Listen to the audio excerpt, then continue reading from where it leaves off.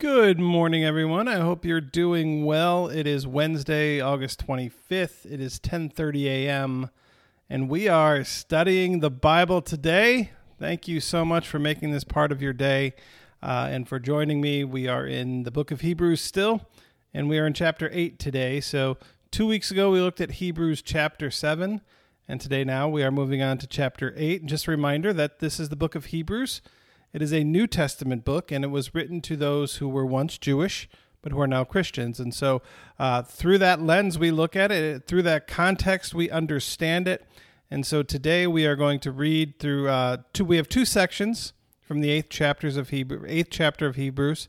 And it's a beautiful chapter of Scripture, and one that is so important to our faith, that helps us understand what it means to be a Christian today, just as this was explaining to the Hebrews what it meant to be a Christian 2,000 years ago. So let's jump right in.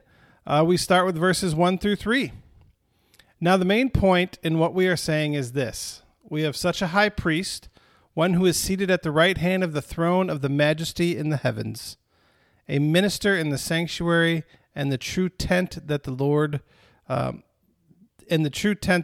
and not any mortal has set up. For every high priest is appointed to offer gifts and sacrifices. Hence, it is necessary for this high priest also to have something to offer. So, what does that all mean? So, we've been talking about the high priest the last couple of days, and the last few times we studied this, and this is the priest in the order of Melchizedek, something different than what the Jewish people were used to, a priest in the order of Aaron, one of the Levites.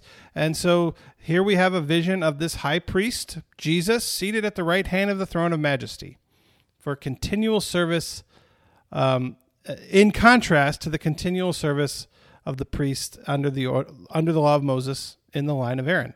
So what does that mean? Well, so the idea of in the Old Covenant, the priest would have no place to sit in the tabernacle or in the temple, right? There would be no chair for the priest to sit, because the priest was continually working, continually serving, continually doing stuff, right? Because there was a continual need for the priest to do stuff, to make sacrifices on behalf of the people, and to do other things. But according to this image, Jesus is seated at the right hand of the throne because Jesus' work is finished.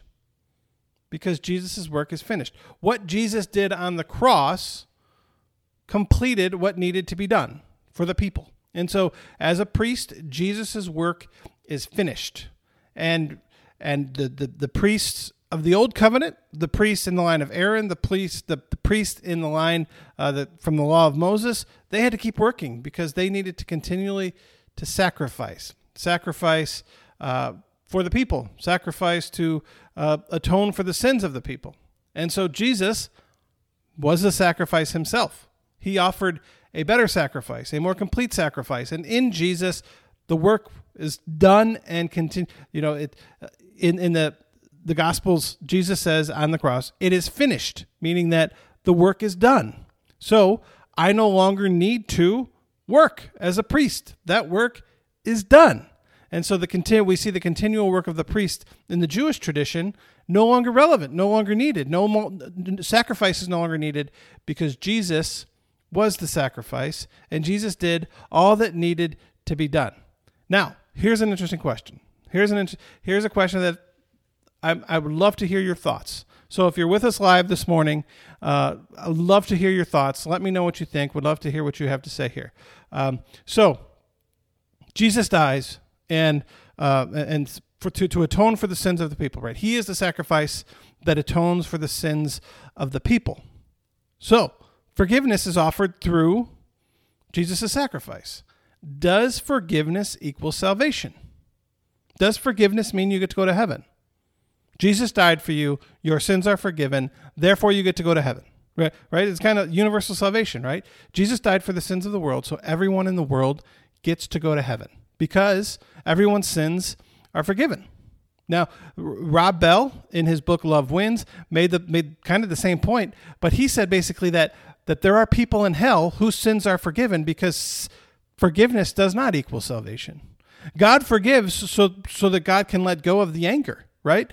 And so does forgiveness equal salvation? Or in addition to that, can forgiveness be rejected? Can you say to someone, I forgive you, and they say, I don't accept your forgiveness. I'm not interested in your forgiveness. Your forgiveness means nothing to me, right? Can that happen? Is that possible? Have you ever forgiven someone and they say to you, I'm not interested in your forgiveness. I don't need your forgiveness. I don't want your forgiveness. It means nothing to me. You mean nothing to me. And so I mean, that is an interesting question as we talk about salvation. Now, obviously, it's not for us to answer, but at the same time, I think it's an interesting question. Can forgiveness be rejected? Would love to hear what you think. So if you're with us live, let me know what you think. Okay, great conversation. Now we're going to move on to verses 6 through 12, and this is basically the last reading of the chapter. I think the chapter only goes through 13. It's going to be a little bit longer of a reading, but trust me, you're going to want to hear this. You are going to want to hear this. It's good.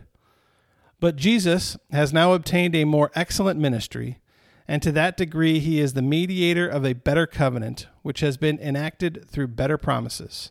For if that first covenant had been faultless, there would have been no need to look for a second one. God finds fault with them when he says, the days are surely coming, says the Lord, when I will establish a new covenant with the house of Israel and with the house of Judah. Listen to this. Listen. This is good stuff.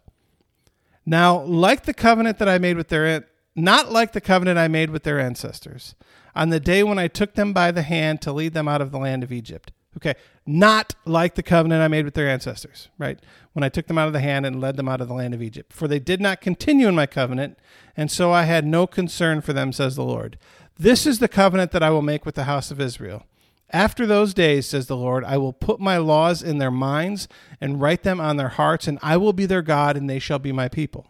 And they shall not teach one another or say to one another, know the Lord, for they shall all know me, from the least of them to the greatest. For I will be merciful toward their iniquities, and I will remember their sins no more.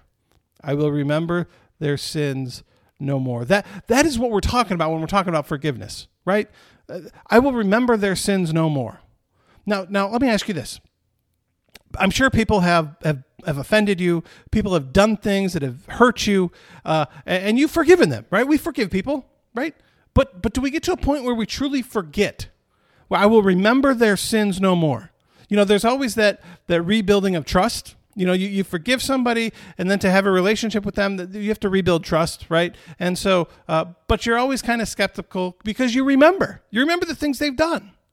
You remember that one time. And so you might move beyond it, but it takes a little while to rebuild that trust. But this is what God says. This is divine forgiveness. This is God's forgiveness.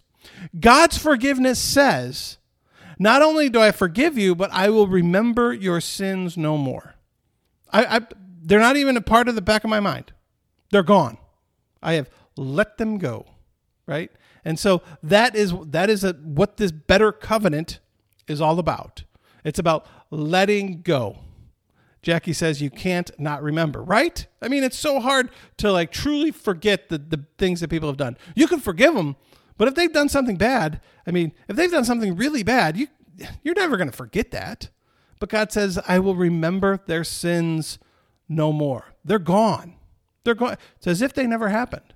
God says, I gave a sermon several years ago calling God the great forgetter, right? God has the ability to forget our sins, to let go of them. And it all comes from this new covenant, this better covenant, as it says in the reading. This is a better covenant. Why is this a better covenant? This is a better covenant because it's marked by believing instead of by earning and deserving, right? The old covenant given to Moses for the people of Israel was marked by obedience, works, right? You do these things and I will be your God. Verse 9 says that this is not like the old covenant I made with their ancestors, because the old covenant wasn't perfect. If it had been, we wouldn't need a second one. And so we have basically what in Hebrews here, this is just a passage from Jeremiah 31, right? Where God shows that the old covenant didn't work because not that the covenant was bad, not that the covenant itself was imperfect, but the people, right? The weakness was in the inability of people, the inability of humanity to do what God asked of them, right? They were unable to follow the law that God had given them. And so that's where the weakness in the covenant is. And so the old covenant didn't work because the people did not continue in it, right? The people said, yeah, we're going to do our own thing. We're going to do our own thing. And so the old covenant didn't work. And so the Lord makes a new covenant. Then the new covenant is not based on works. It originates with God, not us. So at Sinai, in the year like 1450-ish, right, this old covenant says that Moses mediated between God and the people. The covenant is, here are the 10 commandments. You do these 10 things, and if you do these 10 things, I will be your God, and you will be my people. But in this new covenant, through the blood of Jesus, through the sacrifice of Jesus, right, instead of Mount Sinai, Mount Zion, Jesus says, through Jesus, God says, I will do this. I will do this. And there's no if you. It's I will do this. The covenant then is God saying, I will do this. I will do this because I love you. I will do this because of grace, not because you are able to be obedient, not because you are able to be righteous, not because you are able to make me love you more than I love other people, right? And so this is a new covenant. And I love this. The Greek word here used for new, there were two Greek words that they could use for new. There's neos, basically we would spell it N-E-O-S, which is something new, but it's like a better version of something else, or a new version of something else, right? A better mousetrap, or like, the 2001 version of a vehicle versus the 2017 version, right? It's the same thing. It's just better. Right? It's just a newer version of it, like a new cell phone. You go get a new cell phone, like the iPhone 10 is better than the iPhone 7, whatever. It's still an iPhone, same thing, but just a newer copy. Okay. And then there's the ancient Greek word kainos, K-A-I-N-O-S, would be the way to enunciate it, I guess. Which, so it's not something that's new to like compared to something else, but it's just new. It's never been seen before. It's a new thing. It's a brand new thing. It's not a reproduction of something old. It's like moving on from the telegraph to the telephone. It becomes something new, something the world hasn't seen before. Brand new. This new covenant that God makes is a brand new covenant, right?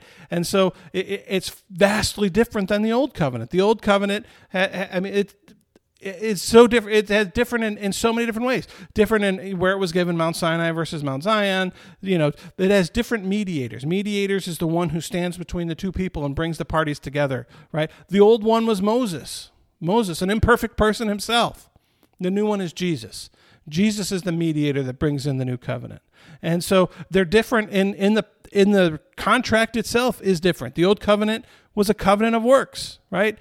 You got to do these things to get this good thing, right? But this new covenant is fulfilled by the works that Jesus already completed. It is finished. The covenant is complete. It is done. All the work is done. Jesus completed all the work of the new covenant.